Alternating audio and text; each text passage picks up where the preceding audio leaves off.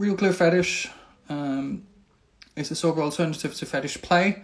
And this series is called RealClearFetish Talks RealClearPlay, which is about sober sex, why you might choose to have sober sex, why it is your choice, or if you've had issues around that subject. I have a guest every week. There should be around 8 episodes. This is my 2nd episode. Here we go. My guest is now online.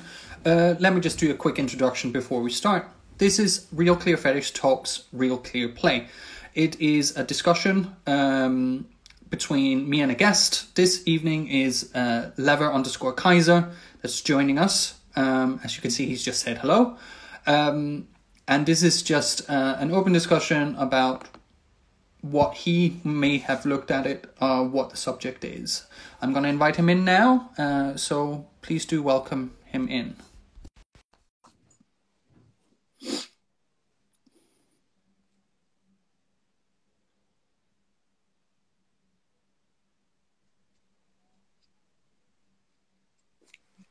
Hello. Hey. We got there. Finally. Why don't you have a phone that supports the app? Because I'm an old-fashioned git. Oh, bless you. You're a proper old guard, aren't you? Yeah, at least old, for sure. You're not old. Shut up. Well, thank you for coming. It's great to have you on here to have this little discussion we're going through. I'm going to start with like 4 questions, just standard, which I will do in each episode.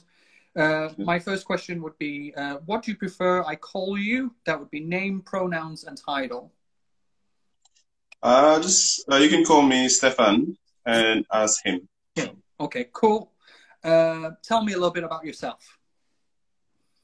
Yeah, I'm from Madagascar originally. I'm partly French as well. And I've been in London for 16 years now. So I'm a proper Londoner now, innit? Of course, I'm a fetishist. I'm into leather and bondage as well. And yeah, I've been living in London for 16 years. I haven't moved anywhere else. So I've been working here. Yeah. Cool. Cool. One question, and you can answer it as how you want to answer it. Completely sober, clear-headed, or social drinker? I used to be a social drinker, but then a year ago I found out I've got diabetes, so I'm completely sober now, so I don't drink any alcohol. Cool. Yeah, there's different guests, different reasons for maybe not stopping drinking, and that's definitely a reason for it. And the last question, what is clear play to you and why is it important? That kind of will shoot us into like our talk now. This is more, what would you want to talk about? What do you think is in this subject we're going to discuss tonight? What is real clear play to you and why is it important? For me, clear play, in my case, is particularly regarding bondage, because to me, as if I dump somebody and tie them up, I completely need them to be sober in terms of alcohol, but also in terms of taking any recreational drugs. For me, it's the safety side of it. So equally, if I'm being subbing, I need to know when maybe ropes are getting tied. I need to feel it. So for that reason, I need to be completely sober, alcohol-wise, but also when it comes to drugs. Personally, I've never done drugs. And part of it is probably because I know my addictive side. I mean, the amount of leather I've accumulated over the years kind of shows that I can be addicted to the things. So as a result, I decided never to try. maybe. Well, if I'd been that clever, I don't know. In my life might have turned out a little bit differently. Well, I guess you can blame my grandmother who used to say Well, blame your that. grandmother then. Well, it's very good that you have an addictive side. I do find, especially a lot of fetish men can be quite like they center on something very like people center on leather, center on rubber. It can, and I meet a lot of fetish guys who are very geeky, and that's kind of comes from that as well. You kind of focus on one specific thing and you're really into it. So it kind of makes sense that some fetish men can have addictive personalities. If I'd known, I didn't think I was. I was very much like, oh no, I don't have an addictive personality, and see what that brought me. It just, but I'm sober now, and I'm much more happy in my skin, and so on. You say you live here in London. You lived here for a long time. I know with London comes a quite.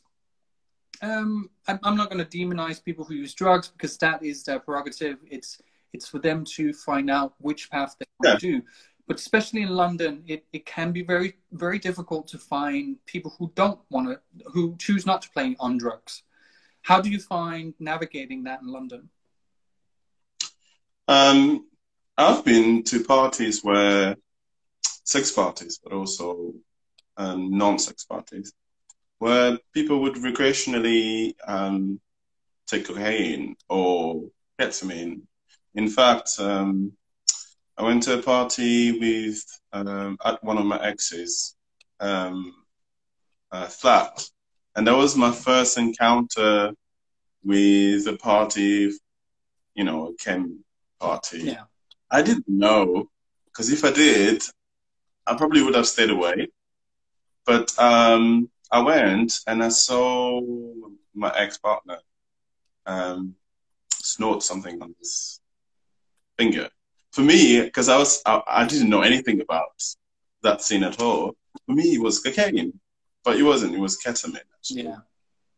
But then mixed with drinking that night, he ended up passing out.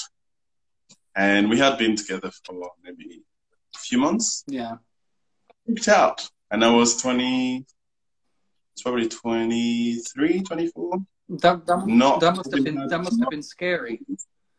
Yeah, not having much experience with that scene. I was literally, I dived into it by attending that party, and yeah, he passed out for a few hours.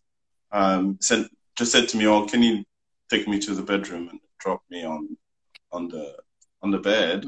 Which I did, and I was like, "What do I do now?" So that kind of freaked me out a little bit. So it's another reason why I never tried as well. On the other hand, there are people who have been who tried drugs and never got to the point where they became addicted. Yeah, there's people who are quite lucky like that. Yeah, it doesn't become so. For me, again, it goes back to the fact that I feel like I would easily, if I enjoy it, which is the reason why people try, then I might just, my mind might just go back to it anytime I feel like, oh, I'm a bit bored. So that's why I never really tried it. Another example that comes to mind is a fun party that I attended with the other guys, and they again, there was no conversation before we went to meet. And when I got there, halfway through, they said, "Do you mind?" Which is very nice of them to say. "Do you mind if we try some chems?" And I was like, "Okay, I'm not going to take any, but if that floats your boat, then fine." Yeah. And I remember them taking some liquid, which I kind of found out later on that it must have been GHB. Yeah, it would be GHB. And that worked for them, but within 5 minutes, what I could see from my sober side was someone with a jaw that's moving. That freaked me out. I was like, "What is happening?" and kind of fell asleep. He kind of felt half asleep on the bed. Mm. I'm like, what do I do? And again, at that point in my mind, I had two people talking. I had the guy saying, "Oh, get out of there before you get tempted to do anything else." Yeah. Oh, and the other guy saying, kind of, that's the way they want to play. So why are you judging them? It's very like in London. It becomes normalized. It's not. I very much remember the first time going to a house party, a little bit similar to you, where it was almost like when you come to a party and there's an aperitif of some sort. In this case, it was a glass plate with cocaine on it. And similarly, I was around 24 when that happened. And there's nothing wrong with having that type of interaction and if you're in a safe space with the right people. But it is dangerous normalizing something that can be very destructive, especially if you have an addictive personality. You mentioned that because you're diabetic now, you stopped drinking as well. How are you finding, like, for example, you mentioned in your description, I posted on Instagram, that you are one of the original organizers of the fetish leather social. How do you find being in that space without drink? I know how difficult it was for me to start with, because people can be quite rude about it. I think for me, it's never been an issue because I've never been a big drinker anyway. What I would normally eat when I felt like I could drink, I would probably have a pint of cider. I don't even drink beer or even kind of stronger alcohol. The first time I ever had a contact with alcohol was when I was 23, which is very late. I wish I could say that.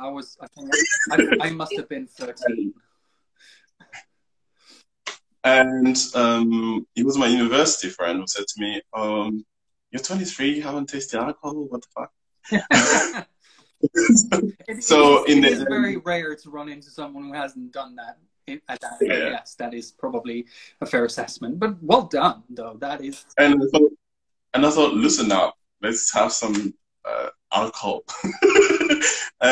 So he managed to make me drink shandy, which was my first alcoholic drink. It's not really alcoholic, I guess. But and since that moment, when I moved to London, it was a big shock because in France, my friends from university hardly drank either. They might have a glass of wine, maybe. They didn't mind if I didn't. We didn't have that kind of pressure from your friends to drink, which I thought was different when I came to London, because you'd go out and it's almost like people felt like you're not part of the group if you don't drink alcohol. Yeah. And I thought, but I'm drinking this. I have a drink. If I didn't have a drink, then yeah, this would be odd. But I have a drink. It just happens to be a drink without alcohol. So somebody I worked with, I can't tell you which. Totally share what you're comfortable with being online. Let's say like. But basically, that person was my line manager, and that person became my drinking mentor. So mentor, oh dear. It's someone I worked with, and she said, he was my line manager. So I was like, this is a bit odd, but hey, okay. So we used to go clubbing a lot, and the objective for that person was to get me to drink some alcohol. Unfortunately, after 3 years, she failed. Because, pretty much the most alcoholic drink I had at the time was probably a Smirnoff Ice. At which point, the people I worked with would be probably smashed. But it's never been a thing for me just to drink, because ultimately the way I see it is that if I'm having fun somewhere, Um, is it because I'm having fun because I had a drink? Or is it because I'm having fun because I'm enjoying this gathering or space or activity? Because if I don't enjoy it that much, why would I go out there and actually spend time doing that activity? Whatever it is, it could be social gatherings, it could be parties, it could be even sports. Why would I go there if I need something to make it enjoyable? Yeah. But that's the way I see it. I think a lot of people think, oh, if I go to a party, I'm feeling a bit self-conscious, which is the case of everybody, right? And then, you know, alcohol or drugs make me feel a bit loose, which it does. Well, yeah, At the beginning. there's a reason that alcohol is called Dutch courage. It just loosens you up a Because little. that's oh, okay. There you go. Yeah. I didn't know that. You didn't know that. Oh, sorry. Maybe it's just me. I don't know. I'm sure that's what it's called. Yeah, for me, So, when I had to give up alcohol, I celebrated 3 years without alcohol recently, which was it's quite a milestone, especially as a Danish person, where it's literally like you're almost weird if you haven't been completely plastered by maybe 14. It's just we have like one of the highest rate of youth drinking. It's horrendous. really? And so it's all of a sudden taking that away. All of a sudden I realized how often have I actually been in a bar atmosphere being completely clear-headed and just had to rely on my own self-confidence and just being okay with being in that setting. That took me a long time to learn, and I sometimes still struggle with that. But I think part of it as well is a cultural thing. Oh, yeah. Because in Madagascar, if you said to your friends, I mean, when I left, I was about 14, so I didn't drink. But, you know, kids want to experiment. Yeah. But you might do it once and figure out that's it, yeah? As opposed to, in France, for example, it's a cultural thing to drink wine. Yeah. So people are introduced to alcohol earlier. In Madagascar, it wasn't at all. And it was even if I was older when I lived there, because I was 14 when I left. If I said if I was 20 and I said to my friends, "Well, let's go to the bar," that's just has a really negative connotation. It's not a case of you just going to hang out. It's you're not going to the bar. So it's part of it is a cultural thing. I assume that in the Nordic countries, when winter comes, there's not much else to do to entertain yourself. Not particularly. No, it's very Danish culture is you do it from home and then you go out and then you top it up whilst you're out. It's but you say like when you say like let's meet at the pub or at the bar and people kind of assume well then it's definitely heavy drinking you are asking about. That in itself can be problematic. One of the things I've done is, and you've attended some of my sober socials, where I all of a sudden take the fetish hanging out bit and just take it out of the pub scene and just put it somewhere where there's no access to alcohol and its own non-alcoholic drinks. And I'm quite surprised that for me it's because I'm in recovery and it's just something I have to check in with once in a while and just make sure I'm doing things for the right reasons and I don't end up drinking or doing drugs. But I've met people with different reasons, like people just don't drink or they suffer with social anxiety, so drink will just they will overcompensate and drink too much. And there's a good example like you where you become diabetic, so you've just chosen not to have the alcohol because there's so much sugar in it. So it's more finding the middle ground and how to be in that atmosphere if you just don't have the choice of relying on alcohol to feel comfortable. I mean, in theory, I could, or even practically, I could have a glass of wine. I just need to make sure that afterwards I eat something slightly sweeter to kind of balance it out. Mm-hmm. But it's just that for me, for myself, I don't feel the need of it. Yeah. That anxiety when you first turn up to a place where you don't know anybody, and that happens to everybody, including me. So when I first moved to the UK, I was very shy. And yes, I spoke the language, but it's a language that I learned at school. I didn't feel like I was fluent. Sometimes I couldn't really understand what people were saying. So that adds an extra layer of anxiety when you first come to a country where you like, do I actually know the language? So the logical path there is that you don't go and talk to people. But in my head, I was thinking, if you don't do that, if you don't make the effort of going to talk to people, then one, your English is not going to improve. Two, you're not going to make friends. I was very shy when I was at university, up to university. I would be fine with my friends, but outside that, I'd be very quiet. Yeah, I recognize that. I'm very much the same. If I go to the Leather Social, I'll know everyone. I'm a fairly social person when I know people. But put me in a group where I might just know one, I can sometimes completely shut down. I'm just not enjoying it, and I'll be stuck in the corner, looking at my shoes, not interacting, and just get so much anxiety and so wound up by it that I can't do anything. I mean, nice shoes, though. My best West Coast, absolutely. As people have commented, they can see them. So I know. Yeah, I'm jealous because I feel like I haven't dressed up the background as much as you. I particularly place the camera this way. Trust me. Yeah,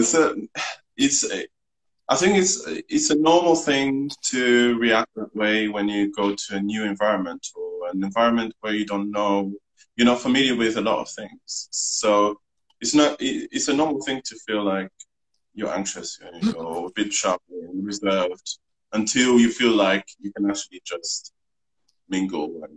But you met me at the Leather Social. My job there with Steve is to make people feel comfortable and just to go and speak to them. And I've never seen them before. I don't know what they're there for. Is it by accident?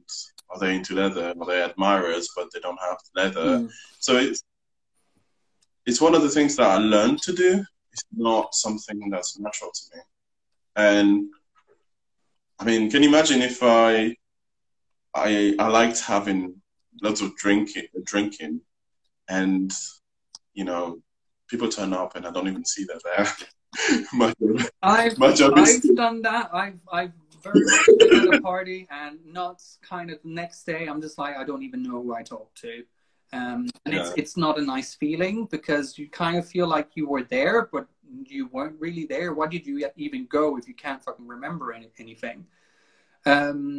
You say you moved here around 14, you said?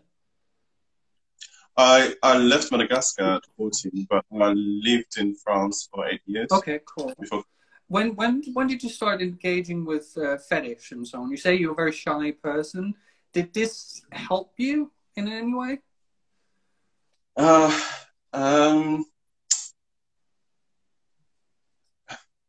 It's kind of given my age. But there's no age shaming here. Yeah, you want to keep things kind of a mysterious. I'm just going to say what I normally say. If you want to know someone's age, just bend them over and count the rings. I'm not a tree. Well, that's not that ring what I'm talking about. No, when I left Madagascar, I was about 14. Sorry, what's the question again? Okay, no. With leather, and you say you suffered with dryness and so on. When did you start doing leather? Basically, I've always thought there was something in it that I was interested in. I didn't understand what or how it came about, but my dad used to collect leather jackets. Oh. And he used to travel a lot. So when he wasn't there, I would go to his closet and then wear one of them. I've And I was heard like, this story before from other people.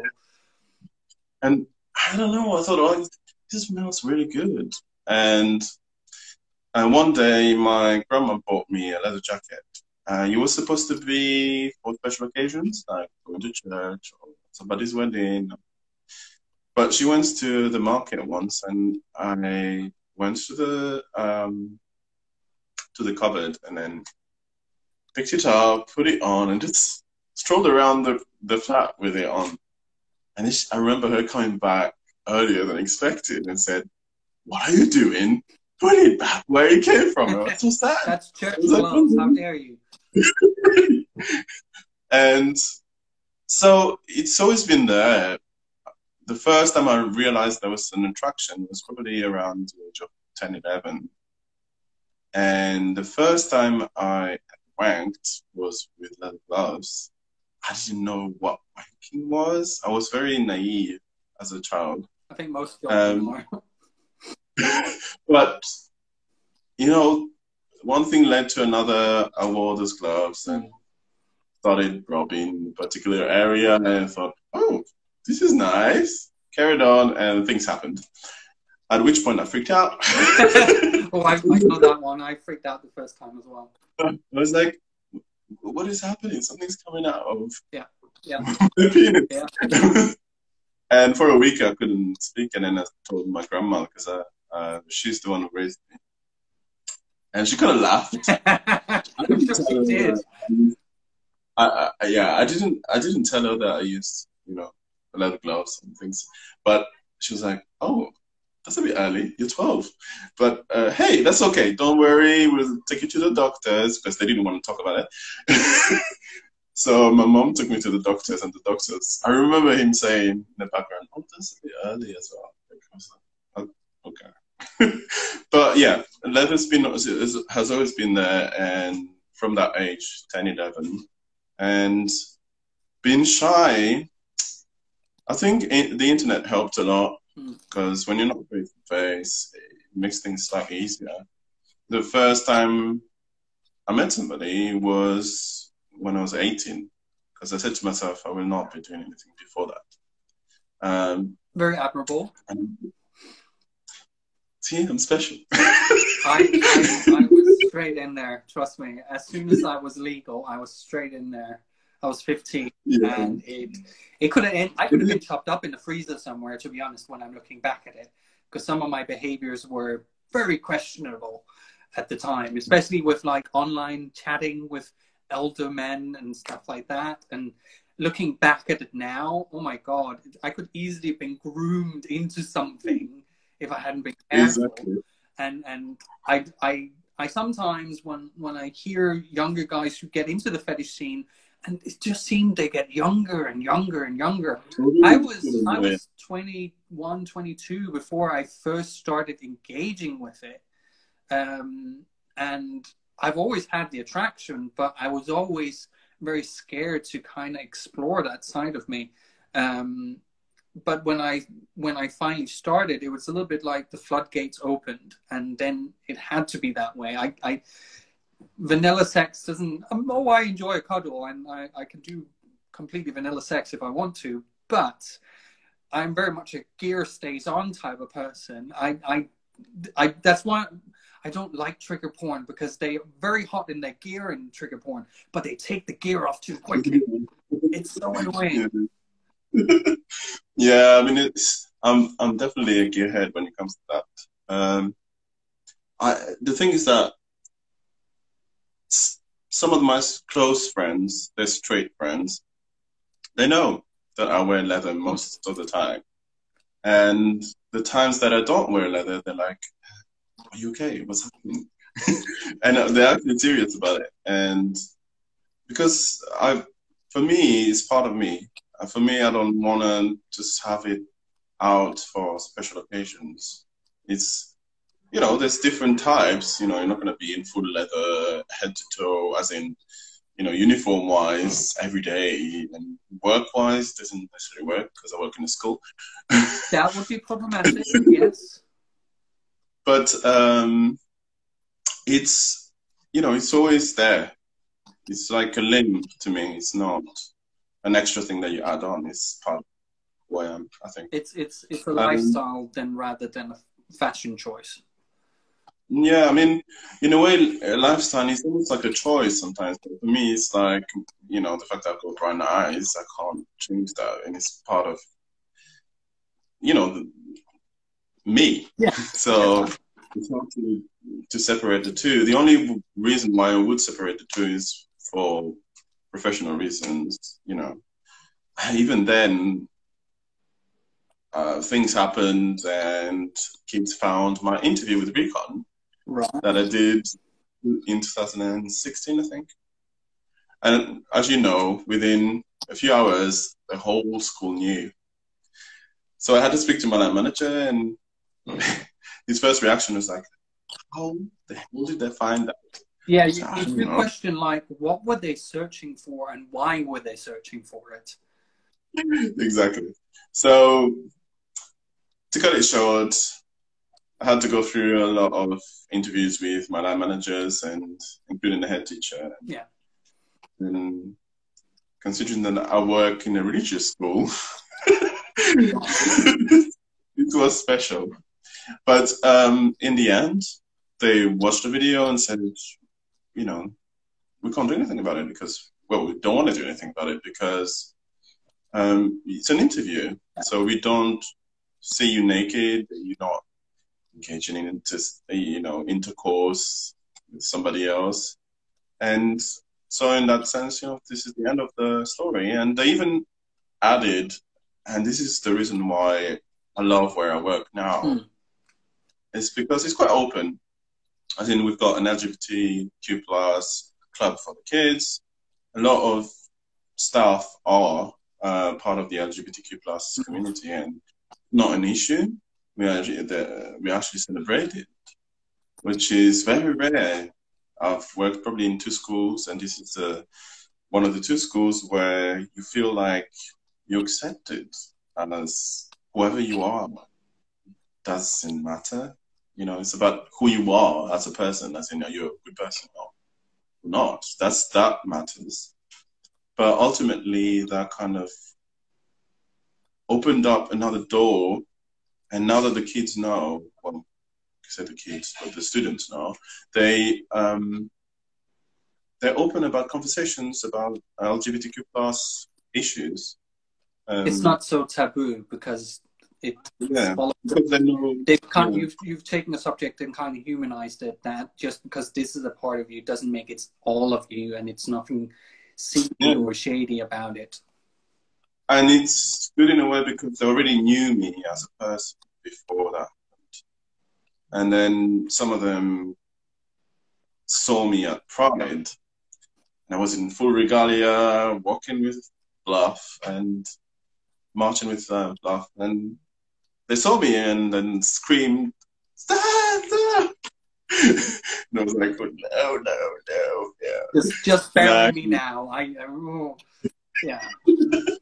But they were really kind of happy about it, and then I said, okay, give them a high five and then move on. And it's really down to your reaction as well, because you've seen a couple of situations in the last couple of years, a lot of like a section of the LGBTQ plus community that's a little bit criticizing having fetish present at Pride, which has been a problematic thing. But it's like you say, you just went over, high-fived, and they move on with their lives. It's not necessarily going to damage them for the rest of their lives.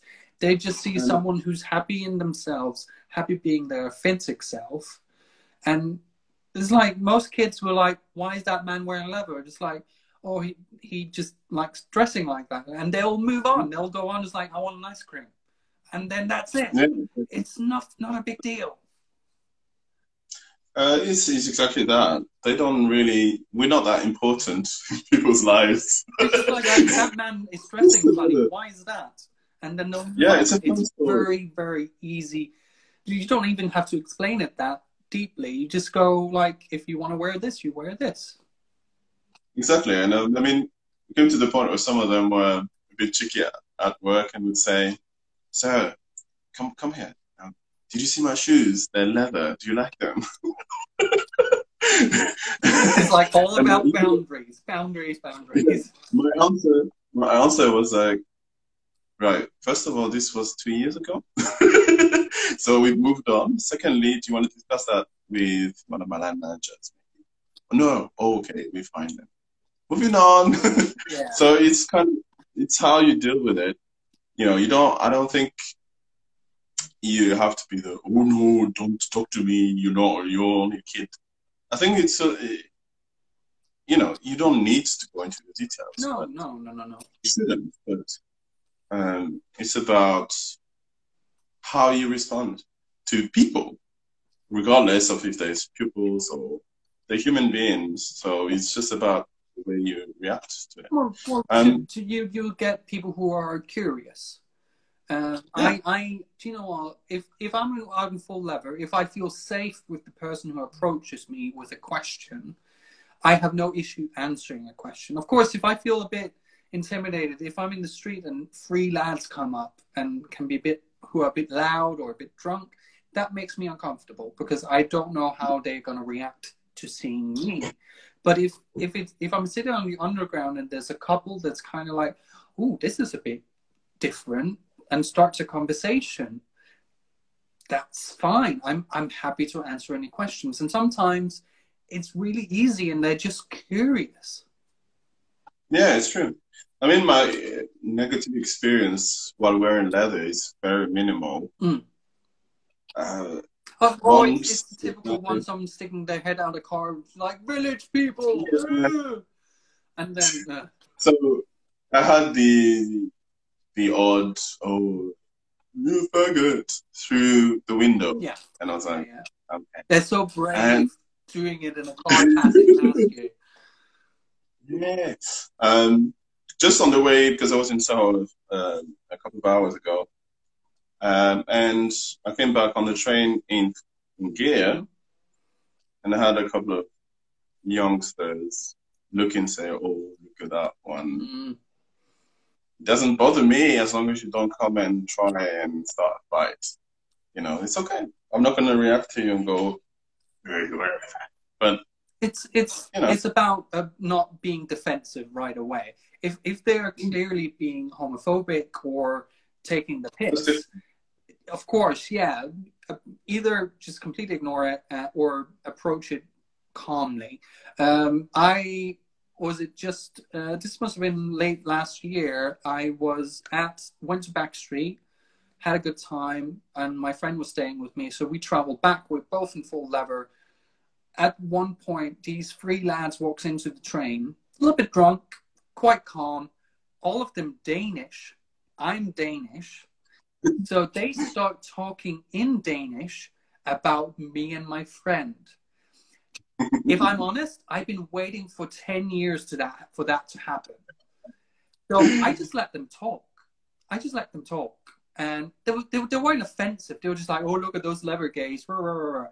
Nothing, they weren't homophobic. They were just kind of having a laugh. And it's like, "This looks a bit different. We'll talk a little bit about it." And then they talked about something else. And then when we got up to leave, they kind of engaged with, "Oh, look, the gays are getting off now." And I just decided to walk straight through them, turn around, and just say in Danish, "Have a good night, boys." They looked shocked, but it was just beautiful. It was beautiful. Yeah, it happens. I mean, in my case, because I speak French, there's a lot of French people in London, so I always like to hear what people are saying, and I don't necessarily suspect that I speak French because I don't necessarily look like the typical French, whatever that is.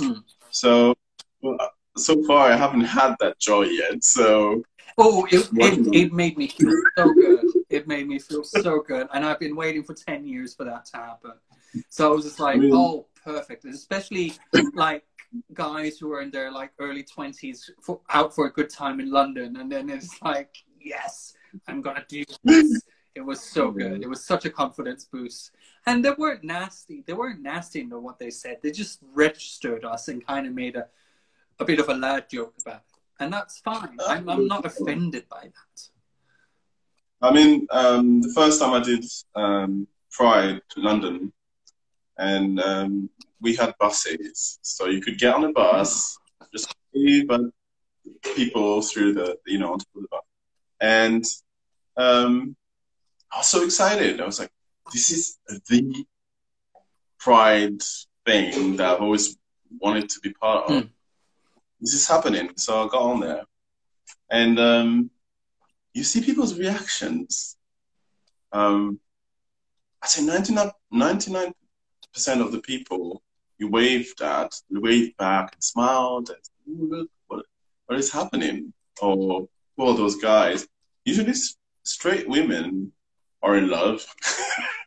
They're like, woo! I wish my fella was wearing the same stuff. Oh, I see a lot of straight men where it's like, if I put you in full leather, I would be doing bad things to you.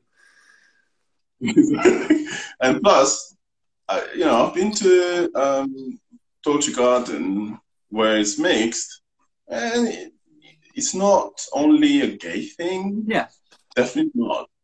So when I got on there, I could see people's reactions, and there were some random families who were visiting London with their children looking like, what is happening? Who are those people? And I'm like, you need to plan your things in advance if you don't want. Yeah, you need to check the calendar and what's going on in London when you come visit. Yes. But it was more of a surprise rather than, oh, this is disgusting. Which again kind of leads to that question of, should leather man or rubber man or kinky man be represented during Pride? And my answer to that is yeah, because we are still gay, we're still part of the community. We are not having sex outside. Yeah. That's the point. And there was a conversation, or can I call it a conversation, or just a statement on my Facebook once from somebody who I hardly knew anyway. I don't usually engage in those. It happened twice. Yeah. And that particular time was a picture of someone who's into pop play and next to a little girl. And the girl being curious. Yeah. So, I think I've seen this picture. And the comment was, do you think this is okay? But kind of knowing that person, it was not a real question. It was a case of, who agrees with me that it's not okay? Yeah, it's a loaded question, yes. And I thought, okay, in my, the way I see it, it's a kid. The pup was not naked. For the kid, the way she looked at the human pup was like, ooh, almost like a teddy bear. What is happening? It's cute. Yeah. Moving around.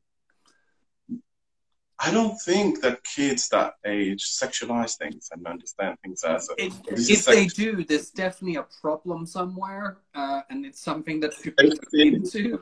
So, yeah. So even when it comes to leather, when a kid sees you in leather, they think, ooh, a superhero. And I've seen that many times. I wear tall boots with laces, and one kid stopped and said, "Oh, you're like a wrestler." Well, yeah, we do wrestle people sometimes, I guess. Yeah. I didn't go into the details, but no, don't do that. Yeah. So, I think for kids, it's not sexualized at all, which is nice. I think it also comes into how do you interact when a kid sees a puppy. What is the appropriate interaction? Is the parents okay with the kid going over and doing this on the head? Of course, nothing more than that. But it's about the puppy and the parents connecting, for finding out what's appropriate here and what the parents are comfortable with. Again, parents are responsible for the child. Yeah. So you're the one making the decisions. Yeah. And to be honest, pup play for most people, and a lot of people, especially in the pup community, it's not necessarily a sexual thing. It's just a sub part of their personality, and for a lot of people, it's a coping mechanism, because like huge crowds can be problems for a lot of puppies. But when they're in pup mode, it doesn't matter because they're in pop mode. They've just kind of left that personality behind. I mean, a lot of fetishes, even leather for me, I don't think, you know, because we all have that kind of ideal. It's not even ideal, is it? It's a fantasy thing, saying, oh, the man has to be a big man with a deeper voice and super muscly, super huge, which is nice to look at. Yes. But it's not, you know, that's not it. You know, someone who's actually, who knows who they are, and that sounds like a big question, and it is a big question, but don't actually take time to think about it. If you know who you are, that kind of shines out from within, and that makes you attractive. Yeah. Being attractive is not necessarily just about, you know, the way you look. Whatever way you look, either you're big or small, whatever. It's about, it's a reflection of where you're at within yourself. And I'm not a psychologist or anything. I'm just saying this from experience. Well, it depends. I think as a fetish man, especially if you're a dominant guy, you kind of need to know a little bit about how the human brain works and how to tackle, especially a sub, if you put them in subspace. You can't just leave them fucking hanging out there and just beat them senseless and they don't know what's going on. You need to, it's all about recovery time and taking care. And you need to know a little bit about people to do that. It's a lot of it is interaction psychology. Yeah, absolutely. It comes a lot of like, oh God, if you could find a master who's also like a therapist and so on, oh my God, the play you could get into with that, I think. The very does exist. But for me, even though leather is part of me and I like to wear it every day, it gives me that extra feeling of oh, you know. And I've seen it at the leather social where you've got some people who might be straight, who might be gay, and who would come to you and I say, okay, do you want to try this on? Try the hat on, and their attitude changes within seconds. I'm exactly the same way. I think I mentioned it this last week. When I put leather on, my body posture changes. I stand much more. Okay, I put my boots on, which is yay. It's like fucking platforms. Right? Don't tell the secrets. Well, I gained like almost 10 centimeters in height, which helps when I'm almost like I'm 182 tall, so just under 6 feet. So it's just putting the boots on just elevates you as well. But it's the leather jacket, the broad shoulders. It's. I think the word menacing might be the wrong word to use, but you become a little bit more intrusive, a little bit more. You take more space in a room, if you could say. Yeah, definitely. For me, it's almost like a night sauna. Yeah, absolutely. It's the process of putting it on that's as pleasurable as wearing it. So, you know, it's in a way, it adds something to us every time you wear it. And in that sense, it puts us in a different headspace. Same thing as a puppy player would have, right? So when they put the puppy hood on, they feel like, oh, I'm not exactly the same person. Maybe it's a different expression of the same person. So sometimes it helps with social anxiety as well, as you said. When I used to do puppy play, it was very much a release for me because I could kind of just, because as I've mentioned in previous episode, I suffer with anxiety, I suffer with depression, and just going into that space of relying completely on someone else and just being there, being the pup, being that dog that just wants to please the master. It's a very simple way of being, but it's very freeing as well. You don't have to think, you just have to feel. And it's you just have to poop, eat, and fuck or whatever. It's just the way it is. It's very simple. I do sometimes envy the life of a dog. It must just be glorious and very simple life. It depends who your owner is. That's correct. You can get some pictures of owners, I would say.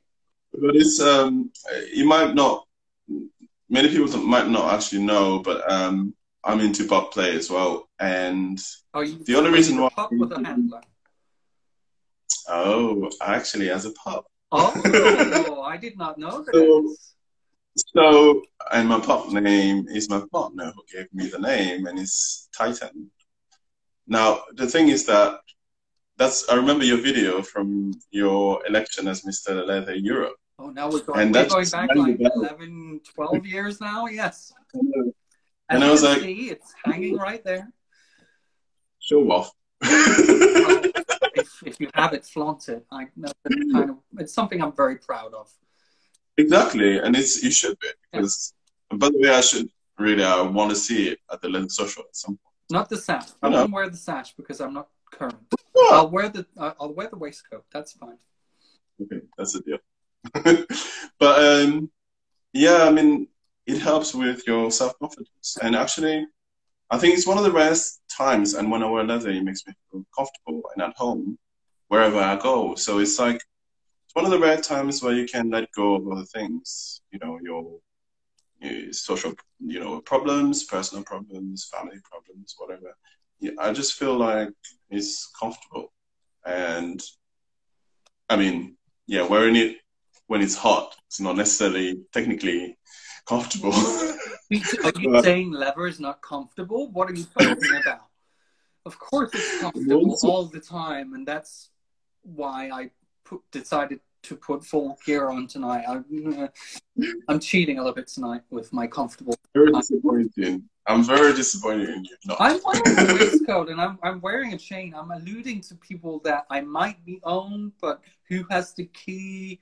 It's all very mysterious. There you go. Yeah. Mine is bigger than yours, so it's fine. It's not about the size, it's about what you do. It's all about the size. People who say it's not about the size have small padlocks. I don't know. Well, that's the reason, because it's my own, and I've got the key.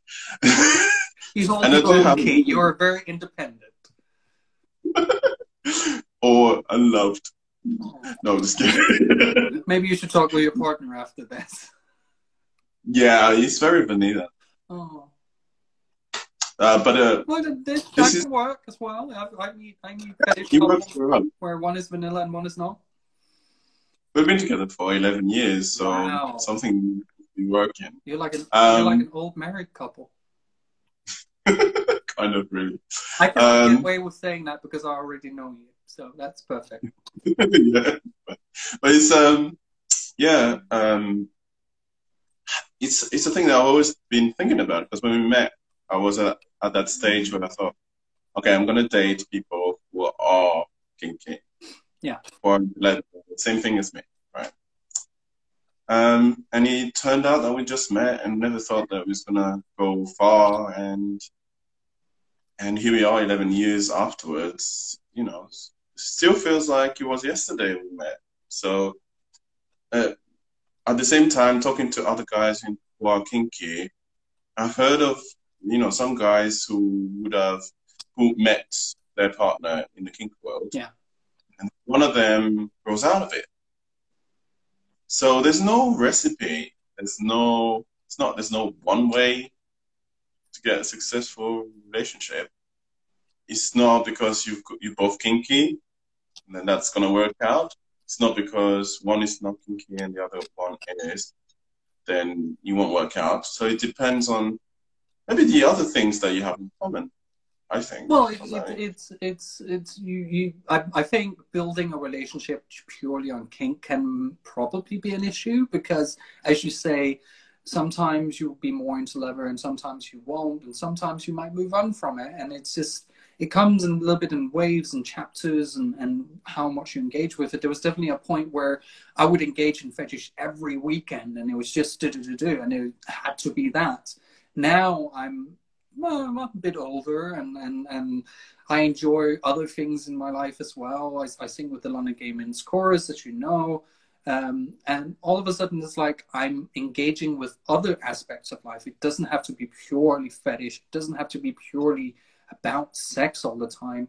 I've definitely had to learn how to interact with other gay men and not necessarily bring fisting up in the second sentence, which would normally happen. And I've had situations where some gay men don't want to talk about sex, and they're not comfortable. They get very British about it, and I'd never experienced that before. And all of a sudden, I was like, "Oh shit, I don't know what to talk about now." Just like, am I one trick pony? How am I going to do this? So it's interesting now. So that always works. Hmm? You've got singing, so that always works.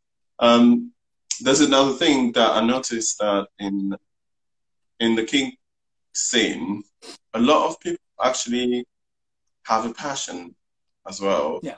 More than one most of the time, but you know, a lot of people are musicians. I personally sing in pubs and play the guitar, so it's another thing that I do on the side. When I was a kid, I was very much into drawing because I was a bit shy, or more than a bit.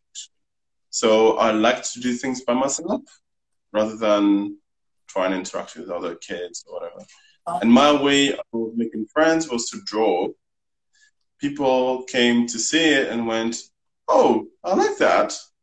And that's how you start a conversation. And they asked me to draw something for them, and I'll do it. And that's how I made friends. So I think can I interrupt you a little bit? We are actually running out of time. We're almost at an hour already. We're literally down to the last minute. We could probably keep talking and about everything. Do you know what? It's been really a pleasure to have you on. And do you have any advice to any? Just keep it really short. We're down to 1 minute now. Keep it short. What would you advise to someone who's breaking into the environment of leather? When someone is new to the leather scene, what would you short advice from that? Go and speak to anybody who's into leather. Okay. You don't need leather. It's nice to have it, but it takes a long time, so you need to be patient. Okay. Go and speak to people. Brilliant. Thank you for coming on. It's been a pleasure to have you on. And thanks for having me. Of course, with the technical issues, we managed to sort it out. Now you know me even better. Have a great evening, and thank you for being on. Bye. Bye. Thank you very much for joining in and watching. This is the last 10 seconds. So thank you for joining in with RealClearFetish Talks RealClearPlay. I'll see you next week for our next guest. Thank you. Bye. Keep safe.